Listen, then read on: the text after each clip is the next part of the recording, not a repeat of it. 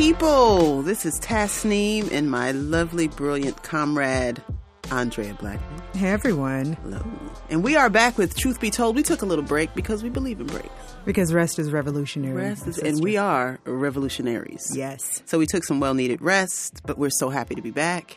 We've been thinking a lot about what we wanted to talk about once we came back into the studio and sort of initiated our return by thinking about communication. Yes. How are we sharing everything that has to do with communication? Our desires, our curiosities. Our language, our speak. Our language, our speak. And so I don't know about you, but I'm finding the in-home time, since we are certainly still in a pandemic. Grateful for vaccines for those who've taken them, but for many of us, we are still in sort of a quarantine lifestyle, which allows me to spend more time listening. Yes. Actively, for the joy of listening. Just because you can. No response. I'm just taking in language and the sound and flow and rhythm of it. And what are you hearing? I'm hearing my daughters say things like this. Girl, that outfit cute. Thank you. Period. Purr. That's a whole sentence. Oh, okay. Mm-hmm. This feels like going to be part 2 of that conversation. Kind of. Okay, I like it. Okay. And so every time I listen to them speak, and I have to admit, I revel in it. I really do. It takes me back to their first words, their first attempts at independent communication. Yes. The first time a child's gesture, pick me up, and you're like, oh, this child, we're communicating. It's not a mystery what she needs. She's starting to speak for herself. She has voice. She has voice. She has voice. And so looking and listening to them speak as their own crew, as this crew of sisters, and I'm sort of on the outside of their sister bubble, and I'm hearing different versions of English. And in some ways, I'm also hearing different versions of sister speak, like a language that just belongs to them. But it also reminds me of what it might have been like for my parents raising these African-American children in a culture that doesn't necessarily respect the language of African-Americans, language and vernacular that's distinct to the African-American experience. And so how do you, as an adult, be you parent or auntie or mentor or teacher, help these young people define and straddle a line between what is so-called standard and good and what is home and hood? Wow. Okay. And so I remember growing up with that. And so I have to say, I think I have a lot less worry and concern than maybe my parents did. So let's talk about the growing up. Like when we were growing up, what was that coded language that we had amongst ourselves? I mean, our parents and grandparents were telling us one thing, how we show up in spaces, right? I know we had the list. Mm-hmm. Every family had the list, or at least I know our families had the list. When you go out in public, the list of things that you should do, the list of things of how you should behave, and definitely how you should speak. Yes. Take me back to Syracuse. My ears right now are all saying how you should act around white people. Right. That is all that I'm hearing at this point. Of course, when I was younger, it was just called acting right. When we go in there, you're not supposed to act a fool. When we're out in public. We're out in public. Don't act a fool. Because there's a public you, and somehow there's a home you. Mm. There's a communal you, that in my community, I am this. But when we get outside of our community, which in the reality of us looking back in our 40 and 50 selves, years old, that was proximity to whiteness. Yep. And how to stay safe. Right. Which meant under the radar. So let's not draw too much attention to ourselves. Right. Let's minimize the usness and take on a theyness. Right. And so, so I remember that with my parents. I remember going to my grandparents' home. And of course, in their home, there was home speak. So some people call it Black English. Some people call it AAVE, African American Vernacular. But it was just home speak. And so you'd hear phrases like, I ain't studying you. And I remember my mind trying to figure out, how do you spell studying? I didn't know it was studying because I didn't hear that. I heard, I ain't studying you. Girl, I ain't studying you. So I think about those things and the way that language is rolled off us like water. Yes. So even if you didn't know how to spell some of those sentences, you knew the context. You'd still figure it out. Yeah. Right? Yeah. And then go sit down somewhere. Go sit down where? No, go back. Go and sit down somewhere. Okay. And I'm like, and so when I speak about how do you spell it, that's the standardized brain that says what's valued is academic. Yes. hitting up against the lived experience brain that says how I feel it is where the context and how is. I communicate it with those who are closest to Yes. me. So my As brain if was that- doing this amazing yes. shift, which I have to say is an amazing skill. It's science, right? I think it is a constant shift Always. that we have carried with us into this space now. It's a fluency. It is a fluency. So, going to sit down somewhere, I'm like, how do you spell "wuh"? That would be part, but I knew this. You weren't going to ask. No, you weren't. Huh. I mean, who Try would me. challenge home speak to your grandmother? Who would do that? Okay. Yeah. I'm happy to say I'm here today. Because you did not challenge an elder. Thank you, sis. That's right. But I do remember feeling that. I remember my father and my mother paying attention to when we use the word ain't. And when I think about this conversation about language, and we're talking about this bigger term called code switching, how it's not always just related to ethnicity, it's also regional. So being in the American South, the use of the word ain't and y'all, for some people, regardless of hue, might have also been their experience with which part of this home language can I carry onto my college campus or into my workplace. We don't say ain't here, but as soon as we get home, we say ain't. Right. So my father we would say, I ain't going outside.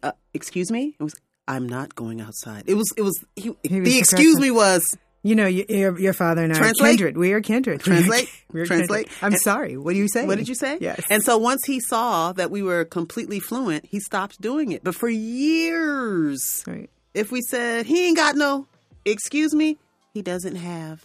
Okay, good. As long And he as- was just checking for the fluency. That's all he wanted to know. He's like, He just wanted to know, not that he was putting one home speak versus this mainstream speak, right? Or this language that we're using, we're not at home. He wasn't putting one over the other, was he? Or was he just making sure that you were able to enter and exit at any point?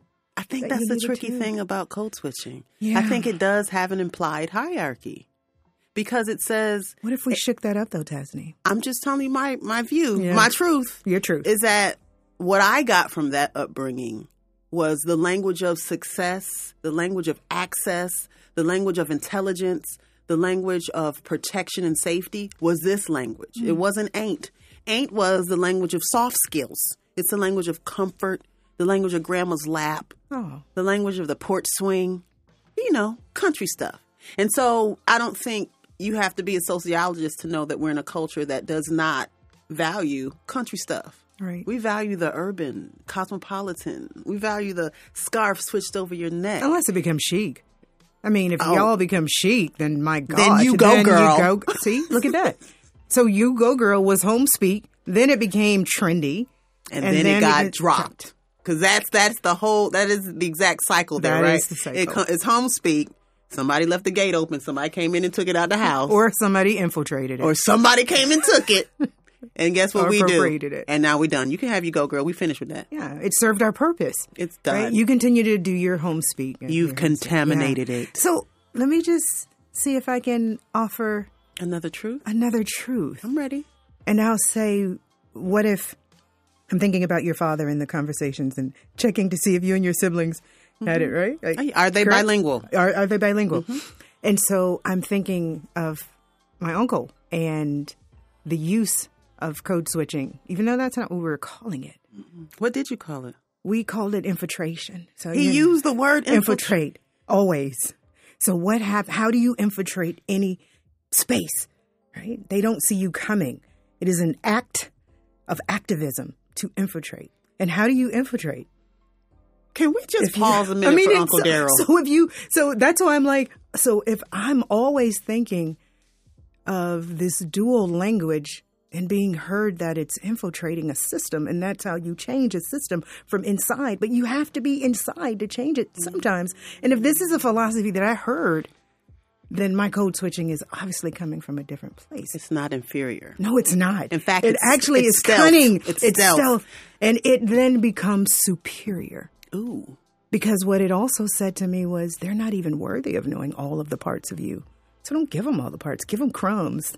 Give them some nuggets. That's interesting. Let them see you how they want to see you while you are still calculating, or you are still planning, or you are still being invited to some of these places that is still close to proximity to power and whiteness. And it was called infiltrating. So that's I my like truth. It. That's my I truth. get that truth. I get that truth. We still know it's an act of the oppressed to say. It is, because you had to infiltrate. I mean, if there wasn't an oppressed, there would be no need for you to infiltrate it, right? So it's still the act of oppression. It is. Yeah. It's I mean, it doesn't matter what kind of, sequence blouse you put on it. It's still oppression. It just showed up shiny and glimmering. Yeah. That's what it is. It's the Chitlin theory, right? Yes. I guess it is Tasneem. Keep going.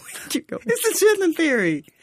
So we're over here. This is what we have to work with. These are our resources. So not only will we transform it and insist that it's nutritious, hey, we're here still. So clearly there's some value. Correct. We will also declare it a delicacy unto ourselves. And now the cycle.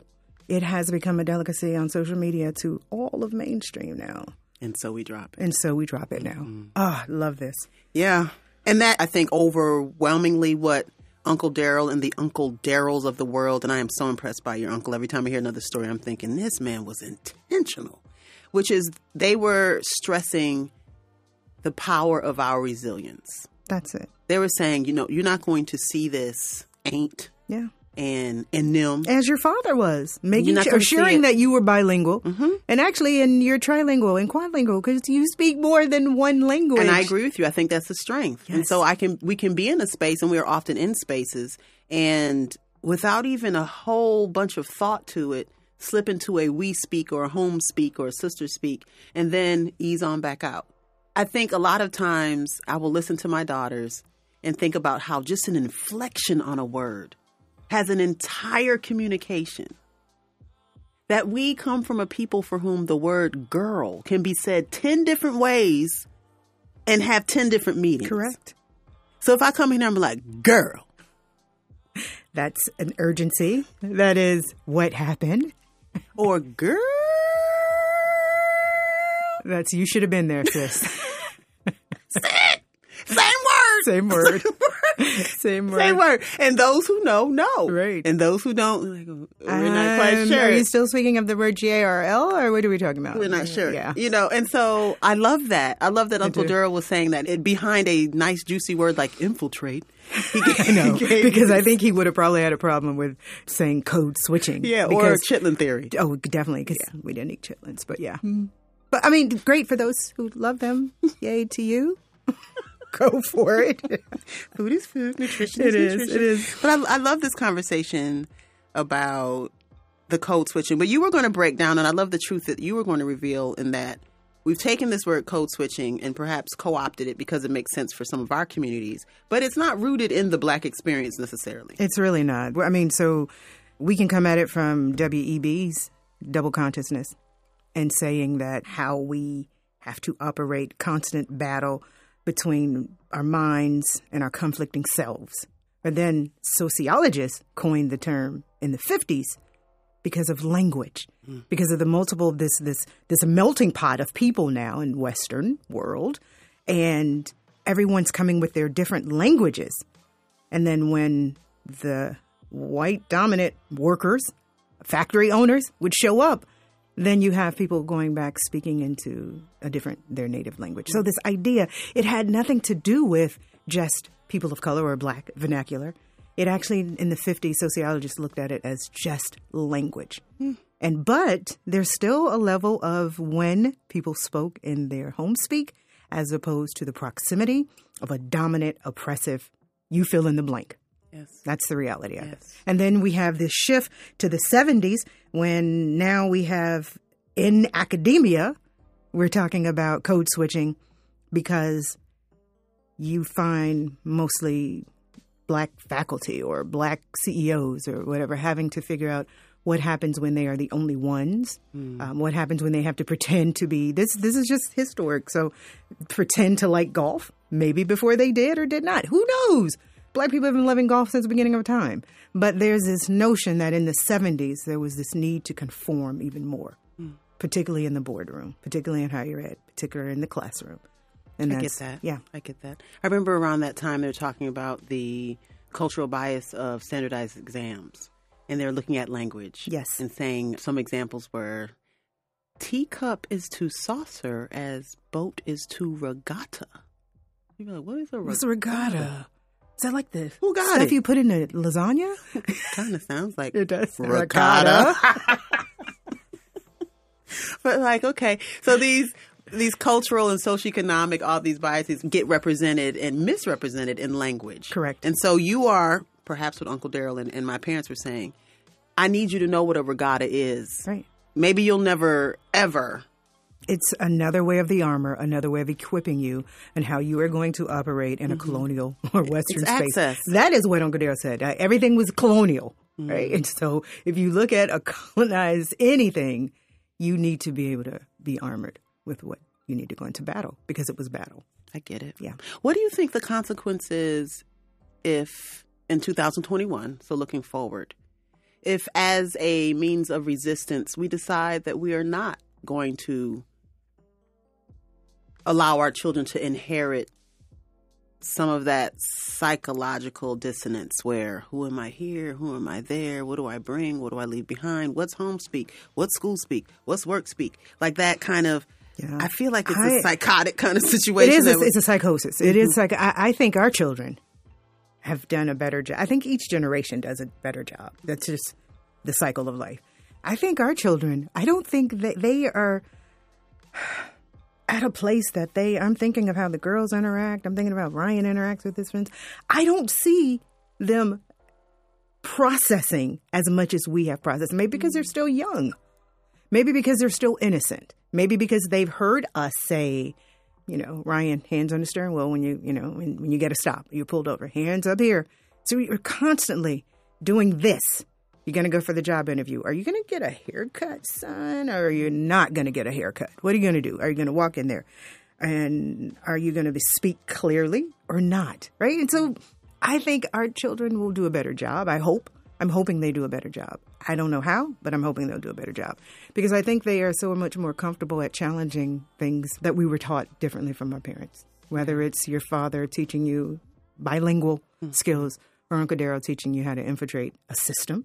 Can we honestly say that we use that language in your children? Like, you have to be bilingual. And I can't say that I've used that word with Ryan when you need to infiltrate a system. No. I don't think we've used that same language. But I think the impact of code switching is still with us. Yeah. But I really would love for us to move, maybe our children will do it, move away from this idea of thinking that it's all based on, and it is, it's rooted in power, it's rooted in colonialism, it's rooted in that. We get it. But what would happen if they claimed it, gave it a different language, reclaimed it? I don't know, make their home speak, and challenge anybody who challenges them about it. I don't know. I don't know how do you do that. And I think what you're suggesting, too, is that it happens without much effort or definition. This is what the fullness of time brings. Right. That language shifts, our feelings about language shifts. Certain words become sanctioned while other ones are dismissed. Sure. That our children are more fluent than we would ever have imagined that we could have been at their ages. Yeah. That they're weaving in and out of situations and societies and cultures without breaking a sweat. And I think for us, for our parents and grandparents, that navigation was based on survival. It was surviving. It was how they are going to survive. Maybe not that same level for us. Maybe it's what's convenient. I don't know, what's accepted. And maybe some of us aren't even realize that we're doing it when we do it. I have a confession. I'm ready. Confess. I feel the switch creeping up from my toes sometimes. Do you? Particularly if I'm in a very soulful situation. Yeah. If I get, the more comfortable I am, the more home speak behaviors and languages I exhibit. And that comfort is based on what? Is it the people that's in your space? Is it where you are? Is it how you are feeling? Is it the topic that you are speaking about? What is giving you that comfort? I think it's a combination. Okay. So the topic, if discussed a certain way, and I put a lot of currency into things feeling like home. So if I just came out of a workshop experience I was telling you about, and it was, in my opinion, very theory-based and somewhat more academic than I thought it would be. And I remember actually, and this is me today, saying, turn a dial, Tasneem. Like, okay, up.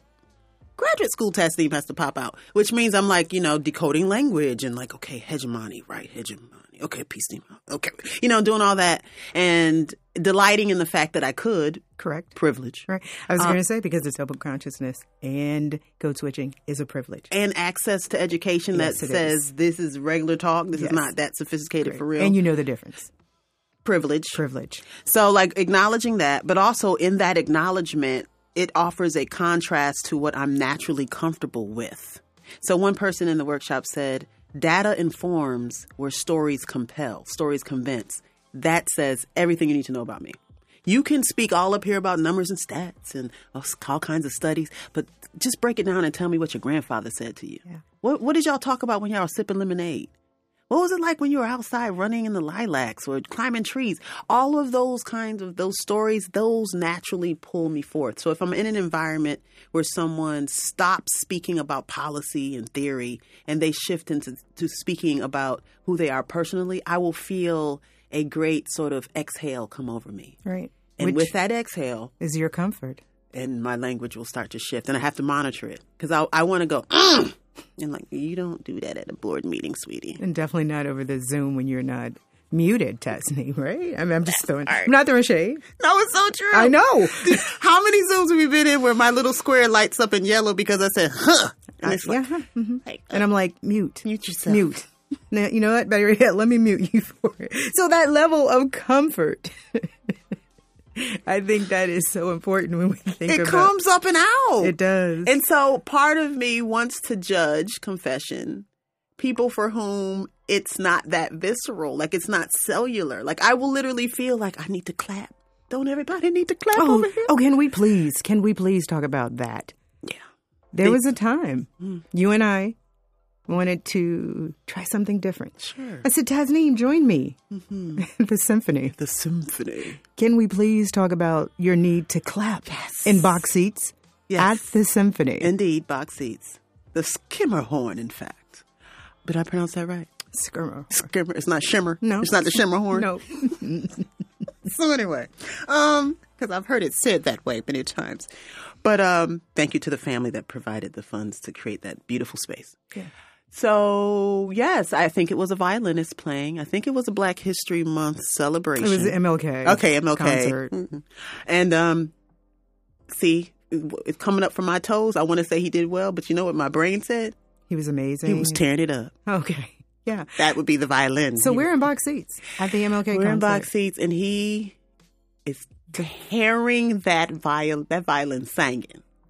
See, what comes when I get the leg. Yeah. So that violin singing. And so it was silent, as symphony halls often are during performances. And so he's doing a solo. He was a solo. And I'm like, wow.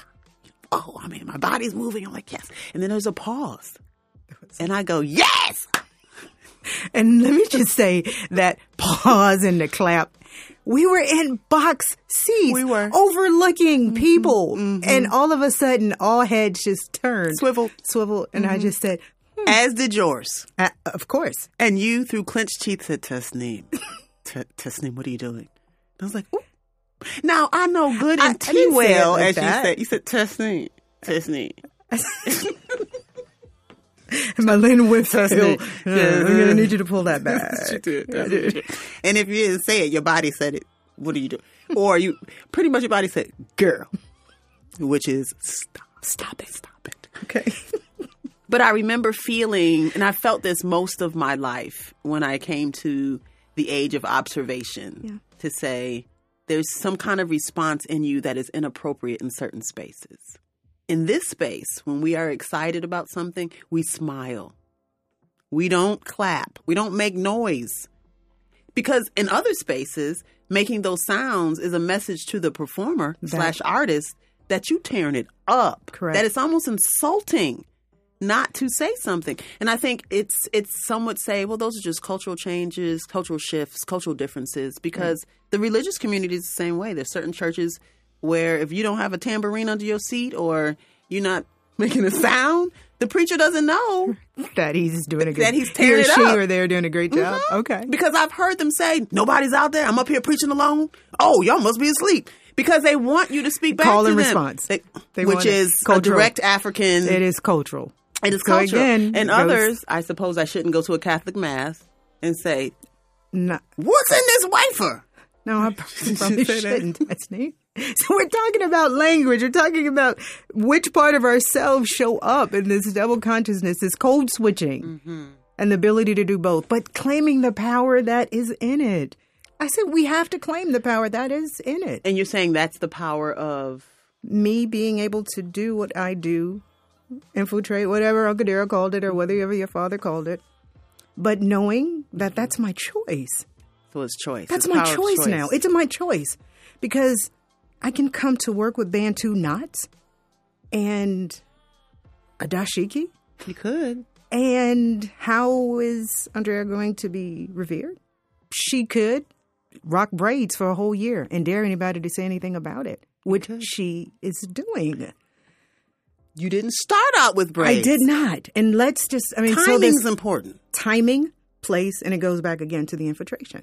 And so it goes back to being comfortable and being in a place that you can impact change. And that, so what? If I've shown that I'm, I don't know, good at whatever, X, Y, and Z, does it matter if I say y'all? I mean, I don't say y'all because I just didn't grow in a region that we said y'all. But I don't have a problem with people who say y'all. I don't say girl because it's just not, I grew up with a mother. And now when I think about it, who would say, she didn't say the king's language or the queen's language. She would say, well, it's proper English. Right? And it made me like, oh, so now I need to major in English because I need to know the correct articles and I want to be able to. Even that language. The language of what's proper. Correct. Which was not always what you would hear on the playground or at Big Mama's house, right? Yeah, I don't know. I think we claim that power because I get to choose that. I love the claiming of power. I also think we need to tell the full truth. Yeah. Which is embedded in the whole conversation. And we are enjoying this exchange right here because all throughout this exchange, we are switching back and forth without even thinking about it. And so there'll be people who listen who are like, what? And they will be either in the bubble or out the bubble. They'll know the language or not. Much like if you watch, say, an entire soap opera in Italian. I think I heard them say the word pizza. I'm not sure. Might be a lot you lost. Right. But I think also embedded in all that are all the isms. Yeah. All of them. And some of the language that we assign to certain cultures or regions are beautiful. I've met people, we went to New Orleans, and the use of the word baby. And how quickly you began to assimilate, as if you were born and raised in the Ninth Ward. And you know why? It came up from the soles from of your my toes feet. again. Yes, it came from the toes. These are my people. Yeah. And I remember saying to you, I think I could live here. You did. Like everything was so soulful. And so imagine a person who is steeped in that New Orleans speech. New Orleans. Getting into a job interview or something, and they probably better than a lot of people have the switching down pat. You don't say in a job, and yeah, baby, turn to page 3 on my CV and see what I wrote when I. No, ma'am. Everyone's looking to see if they speak proper. Yeah. And so I think that it does play around and can play around with your sense of self and your sense of self-worth and value. I think the power you're talking about that you inherited from Uncle Daryl says, no matter where you put me, I'm putting myself. Correct. And it's exhausting. And you said we have to tell the truth about it. Tell the truth. It is exhausting to constantly be trying to navigate spaces and to constantly be trying to figure out how am I going to show up, which me is going to show up today, when in reality, what I've done to erase some of that exhaustion of that switching is that all of them are me. So all of them, like we've talked previously, there's no one me. And so there's a me who loves going to Big Mama's house. I may not eat Big Mama's food, but that's just me. But I love going to Big Mama's house. You go over there.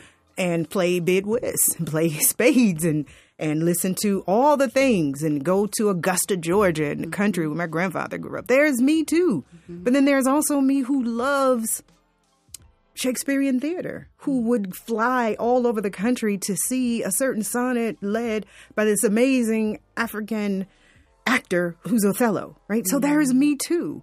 So, but that becomes exhausting trying to figure out which me is going to show up, which language, which home speak, when in reality, I just had to say they're all me. They all are me. And I'm going to claim all of that. So you get what I give you. And let me see if I can make it work for me. I think there's definite power in that. Yeah. Because in the end of this, we want to be our authentic selves. And sometimes our authentic selves looks different around certain company. Very right? true. Yeah. I think in the end of it, too, I want to be a communicator. And so yes. I just need to be able to walk into a space, and if the communication codes in that space require certain language, I love that in my toolkit I have those tools. So then maybe that's what we're asking people. How are we communicating? What's the tool? I mean, how do we do that? How do we do that? How do we ask people to join us in looking at language and code switching and what's static and how we grew up in being bilingual and trilingual and infiltrating and being truthful and saying where this all rooted from and why the need still exists for us to show up in certain spaces with a certain vernacular. That is true. I'm also curious, if I could throw another question out for people, is what words come from their home speak? I love that. That's the challenge. Like, we want to know, when you hear what word, does it take you back to, well, for us here, we're talking about our parents and Uncle Daryl, and we've heard references to Big Mama and porches, but we didn't all grow up in those environments. So wherever home is for you, what is the language that signifies that space? Can I ask for you? Give me a couple examples. What word? Or you want to save it for another time? I love the question, so I know people will be mulling over it. Oh, I had an aunt, Aunt Sabria, who could call you darling, but make it sound like a song. And she'd go, darling. And I'd be looking at her. She didn't even call me Tasneem. She'd come over here, darling. I'm like, oh. And like, again, how do you spell darling? What is that? Yeah. But and I heard my mother use it just the other day. She's like, 'cause darling. And I'm like, ooh. And it's just so, it envelops you. Yeah. And that was home to me. When I think of her, I think of how she always said, darling. So, love it. What about for you?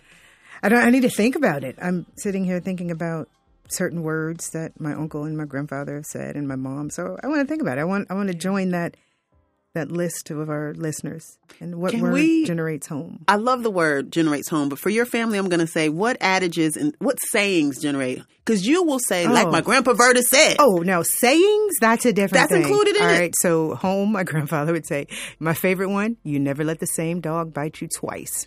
Right? That's number one. A dog who gives a bone. A dog that will bring a bone will take a bone, Tasneem. I don't know why my grandfather had all these sayings with dogs.